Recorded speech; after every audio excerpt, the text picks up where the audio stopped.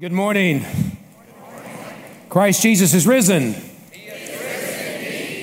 It's great to be with you in this auditorium. It's a little bit out of place for me because I've preached for the last 17 Easter Sundays over in the sanctuary. So Dr. Bill Balton is preaching over there this morning. I know they're in good hands.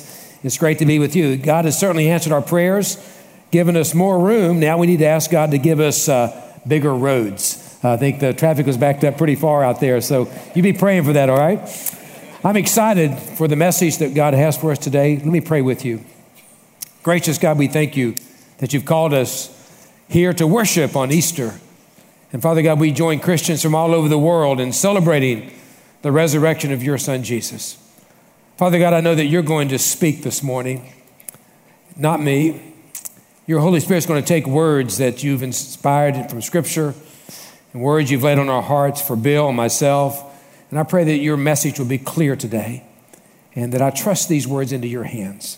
Father God, move in mighty ways for your glory and honor. And we ask this in Jesus' name. Amen and amen. Many centuries ago, when the explorers first arrived at the Rock of Gibraltar on the southwestern tip of Europe, they thought it was the end of civilization. That was the last stopping point. So they chiseled the Latin words ne plus ultra, which means no more beyond. Nothing more past this point. You talk about false news. When they discovered that there were other islands beyond Gibraltar, they returned and chiseled away the ne and left more beyond. More beyond. The good news this morning for all of us, there is more beyond where we are at this moment. There is more that God has in store for everyone in this room. I believe that everyone here is looking for meaning and direction. Is there something more beyond this life? We wonder what happens to us when we die. What happens to our loved ones when they die? Sadly, many people come to the door of death in fear and a sense of hopelessness that there is no more beyond, no more hope, no more life, no more purpose. Again, on this Easter Sunday, we join approximately 2.3 billion Christians from around the globe that celebrate there is much more beyond. Say that with me, much more beyond. God has much more for you and much more for me than we ever imagined. Today we celebrate the glorious resurrection of Jesus Christ. It's what sets Christianity apart from every other religion in the world. We believe in a risen Savior. The reality of resurrection confirms that Jesus defeated death and gives us a reason for living today and a hope for eternal life beyond. The reality of resurrection. The two women named Mary came to the tomb on that first Easter Sunday to anoint the body of Jesus with spices and perfume. These same women were at the cross on Friday and saw Jesus crucified. They were there when Jesus cried out in a loud voice, "Father, into your hands I commit my spirit." They watched him breathe his last breath. They saw a Roman soldier thrust a spear into his side. They probably watched him placed in a tomb. Jesus was dead. There was no more beyond for them. All their hope was gone. No good news, only bad news. But then on that Easter Sunday, as they arrived at the tomb, they witnessed a supernatural event that rocked and changed their world and the world you and I live in. I want to read to you this morning from Matthew's Gospel, beginning chapter 28, verse 1. Early on Sunday morning, as the new day was dawning, Mary Magdalene and the other Mary went out to visit the tomb. Suddenly there was a great earthquake, for an angel of the Lord came down from heaven, rolled aside the stone, and sat on it. His face shone like lightning, and his clothing was as white as snow. The guards shook with fear when they saw him, and they fell into a dead faint. The angel spoke to the women. "Don't be afraid," he said. "I know you are looking for Jesus who was crucified." There have been people throughout the morning that have come to this place looking for Jesus. Is he real? Is he alive? Is this possible? All across the world, more people come to churches on Easter Sunday looking for Jesus who was crucified. He isn't here. He is risen from the dead, said the angel, just as he said would happen. Come and see where his body was lying. And now go quickly and tell his disciples that he is risen from the dead, and he is going ahead of you to Galilee. You will see him there. Remember what I've told you. Now, when you get that kind of news, you run from the grave. You got to tell somebody what you just heard. So the women ran quickly from the tomb. They were very frightened, but also filled with great joy.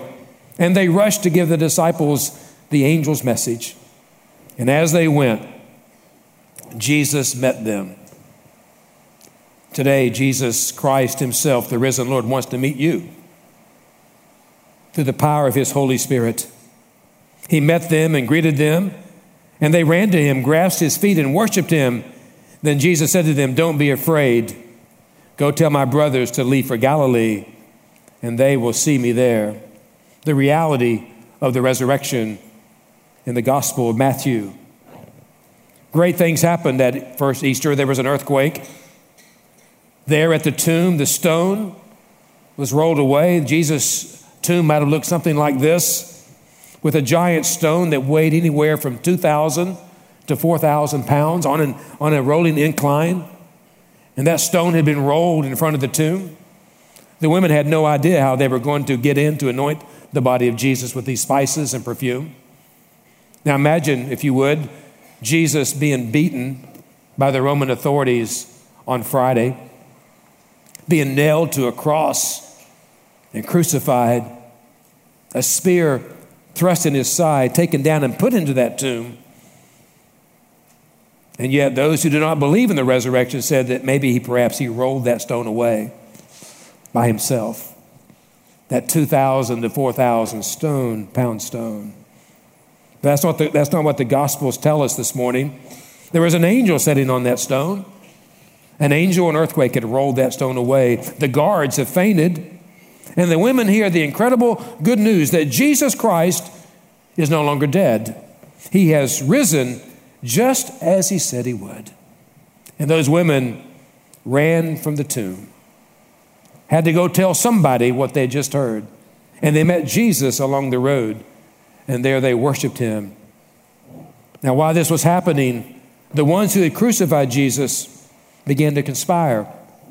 These same authorities that had him arrested, had him beaten, had him crucified, wanted to keep this news quiet. And so they used the ruse of false news to try and cover up the reality of the resurrection. The ruse of false news. Now, what is ruse? Not something you put on your face, but a deceptive maneuver designed to deceive by the use of false information. Now, we've heard a lot about fake news in our world today. False news, the ruse of false news. Now, false news is a deliberately constructed lie in the forms of news meant to mislead the public. It's exactly what's going on in the gospel account, but it didn't begin in the Gospels. The ruse of false news has been around since the beginning. In Genesis, in the Garden of Eden, Adam and Eve are enjoying the splendor of the garden, but the serpent enters into the garden with a ruse of false news to say that your God, surely he's not a loving God. He won't let you eat of that tree. He's not a grateful God. He's not a graceful God. He's not a merciful God. You can't believe him. And from that moment, the ruse of false news began to spread throughout creation, questioning the very goodness of God. There are people here today perhaps questioning, is God really good? Is God really merciful? Is God really gracious? God's word declares that he is. And Jesus confronts Satan head on in John 8:44 and describes it this way in talking about the evil one. He has always hated the truth because there is no truth in him. When he lies, it's consistent with his character, for he is a liar and the father of lies. The ruse of false news. Matthew describes it this way in verse 11, as the women were on their way, some of the guards went into the city and told the leading priests what had happened. A meeting with the elders was called, and they decided to give the soldiers a large bribe. They told the soldiers, "You must say that Jesus' disciples came during the night while we were sleeping, and they stole his body. And if the governor hears about it, we'll stand up for you so you won't get in trouble." So the guards accepted the bribe to spread false news, and said what they were told to say. Their story spread widely among the Jews, and they still tell it today. The ruse of false news, right here in the gospel narrative of the resurrection. The authorities that crucified Jesus didn't want the world to know that he had resurrected. There have been many ruses spread throughout the years about the resurrection of Jesus. One such theory is called the swoon theory, that Jesus really wasn't dead. He was near death, but when he was placed in that stone-cold tomb, somehow the cool air helped his body to resuscitate. Now, if that is true, then that would mean that Jesus would have to die again. He'd have to be buried again somewhere, and no body has ever been found. I don't believe in that theory. I don't believe in that ruse. I believe that on Easter Sunday, Jesus Christ rose from the dead. There's more popular teachings today that Jesus was a good teacher. He was a good man. He did great things, but he never resurrected, and he's still buried in a tomb somewhere like every other famous religious leader. The great Christian apologist C.S. Lewis said that you can't say that Jesus is a good man and then deny what he said. Jesus said himself that he would resurrect on the third day. So C.S. Lewis says either Jesus is the Lord or he's a liar. You can't have it both ways. He's either a liar or a lunatic, or he is the Lord. We believe that Jesus Christ rose on Easter. But there's another ruse that's going on of false news that says to you that you have made one mistake too many, that you've made a mess of your life, that this time I've really messed up, I've really failed, and there's no way that I can be forgiven. That's false news. God's grace can take any person here today and change your life. Don't believe that false news. And we're here this morning to refute all that false news with the good news that Jesus came to declare. So how do we refute false news with good news? Let me give you several suggestions. The first is Jesus predicted his death and his resurrection. I love Matthew 16 said earlier in the gospel, from then on, Jesus began to tell his disciples plainly that it was necessary for him to go to Jerusalem and that he would suffer many terrible things at the hands of the elders, the leading priests, and the teachers of religious law. He would be killed, but on the third day, he will be raised from the dead.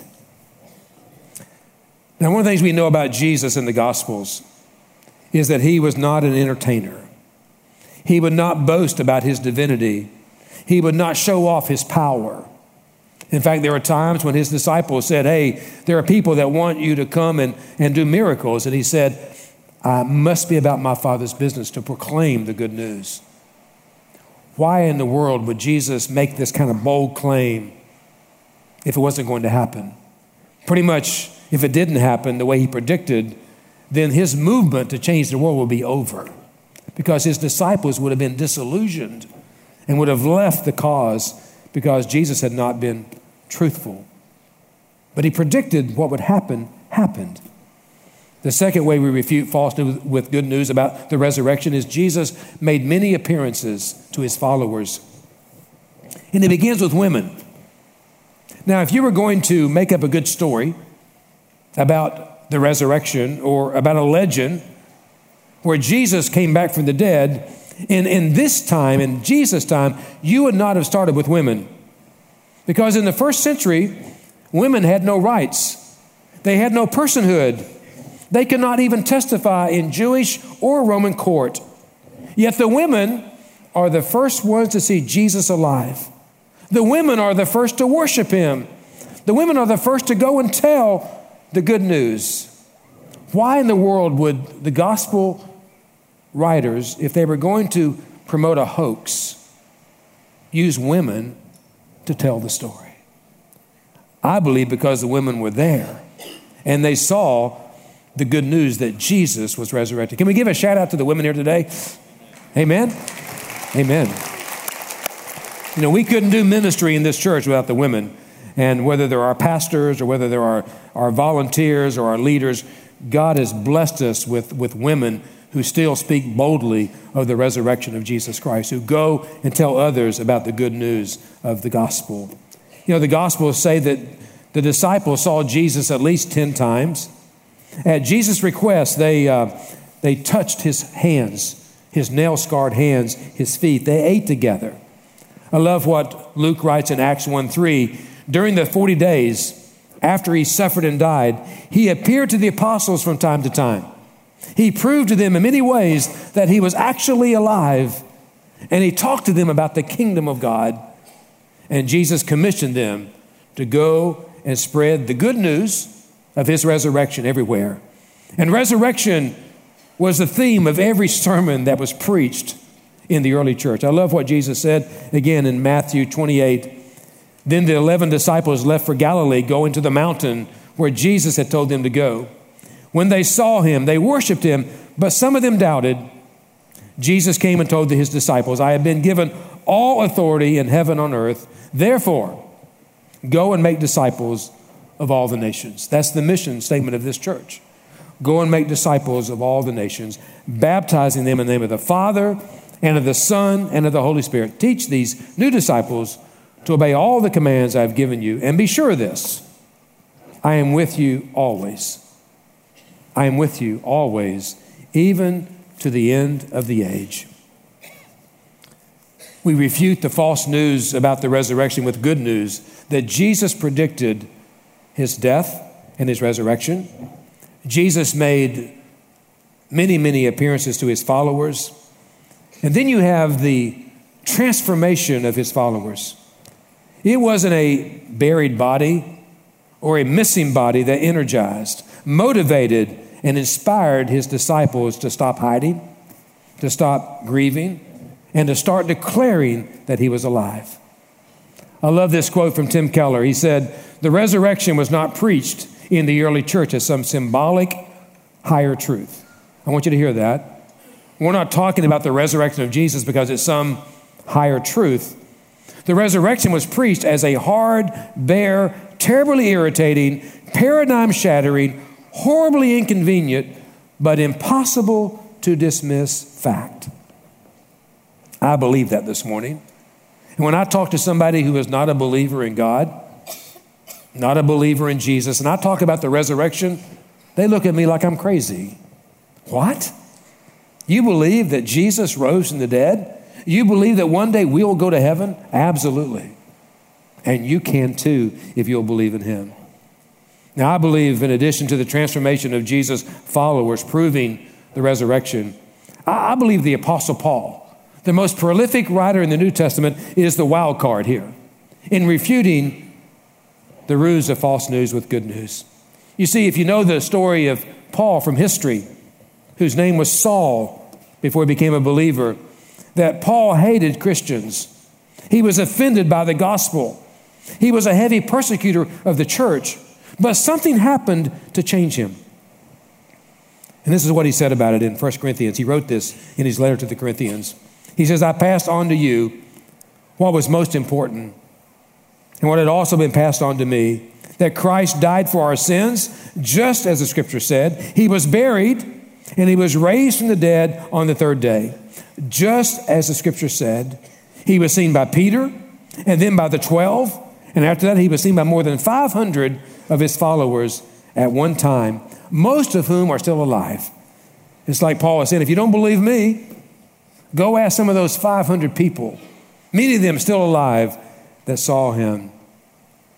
Then he was seen by James and later by all the apostles. And last of all, as though I had been born at the wrong time, I also saw him. For I am the least of all the apostles. In fact, I'm not even worthy to be called an apostle after the way I persecuted God's church. The transformation of Jesus' followers refutes false news.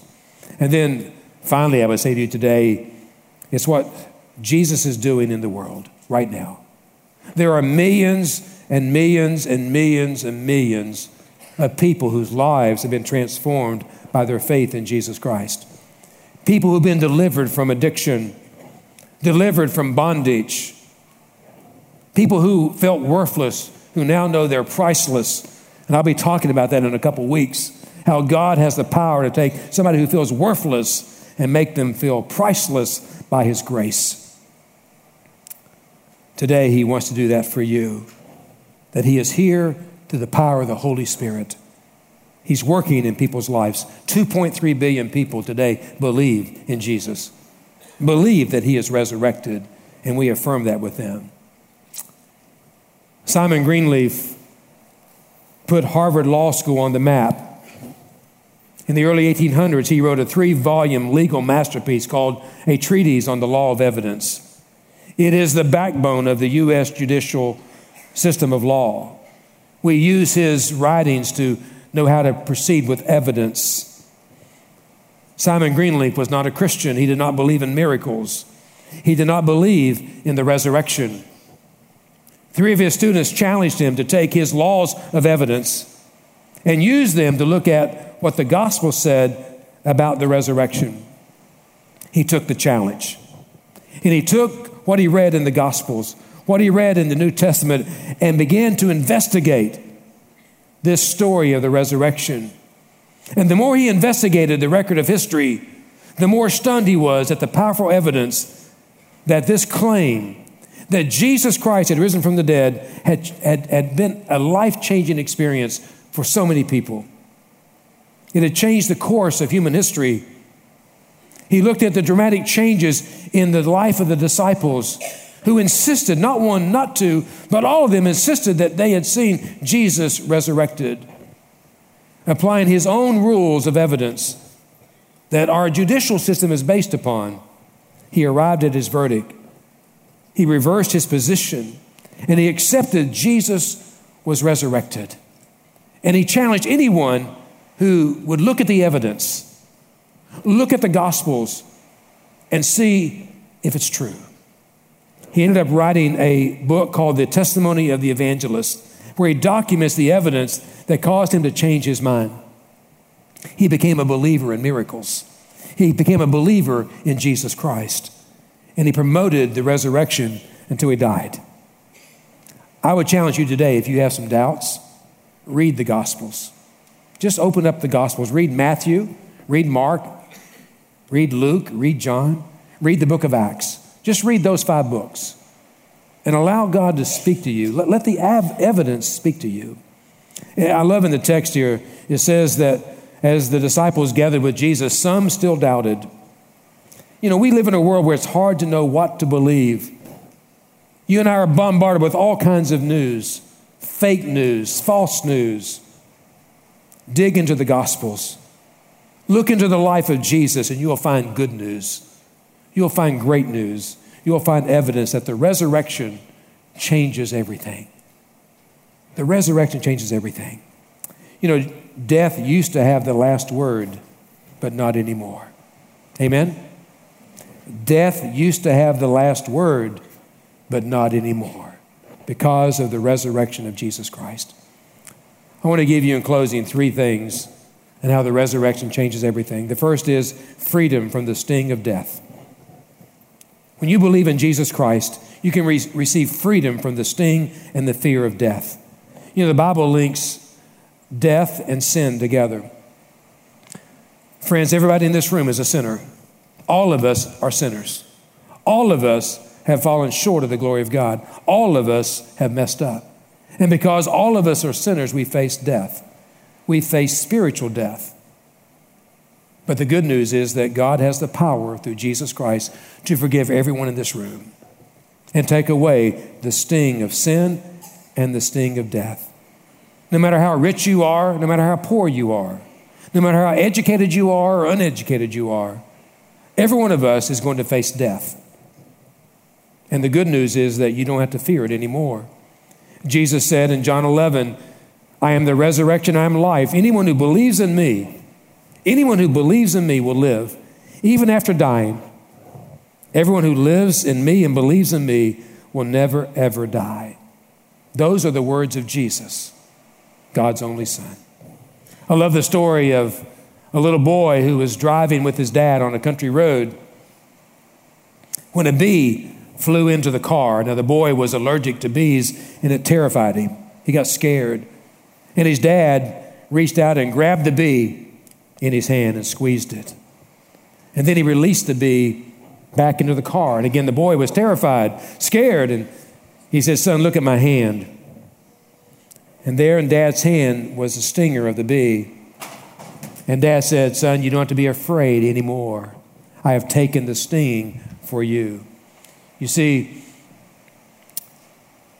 in the crucifixion and in the resurrection, Jesus took the sting of sin for us, the sting of death. Paul said it this way, O death, where is your victory? O death, where is your sting?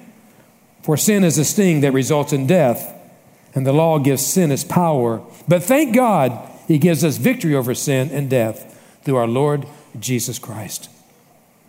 Secondly, because of the resurrection, you and me can have a new focus and a new purpose. I love what Rick Warren says. He says, people have a lot to live on, but they have nothing to live for. Most people have never clarified what they're willing to die for. And you're not ready to live until you know what you're willing to die for. See, these disciples of Jesus changed the world because they knew what they were willing to die for. They were willing to die for the cause of Jesus Christ. Still, in this world today, there are Christians around the world that are willing to die because of their faith in Jesus Christ. They have a mission, they have a purpose. Folks, if we don't know what we're willing to die for, we haven't discovered what's worth living for. Jesus Christ came to give us a purpose, to live for a life that will extend into eternity, that to invest in ministries, to invest in people that will live forever and ever and ever. And last of all today, the resurrection changes things so you can have a future that is certain. Those early Christians changed the world because they were fearless. They knew they were going to go to heaven when they died. They knew their future was certain. I love what 1 Peter says from the Message. What a God we have, and how fortunate we are to have him. This Father of our Master Jesus, because Jesus was raised from the dead, we have been given brand new life and have everything to live for. Say that with me. Have everything to live for, including a future in heaven. And the future starts right now. Right now. There are people here today who the future can start for you right now. Right now, you can accept that Jesus Christ died for you. That Jesus Christ rose from the dead for you, and your future starts right now. I love this story about a painting. Two men were in an art gallery looking at this painting that you'll see on the screen. It's a painting where Satan is playing chess with a young man. And the name of the painting is Checkmate.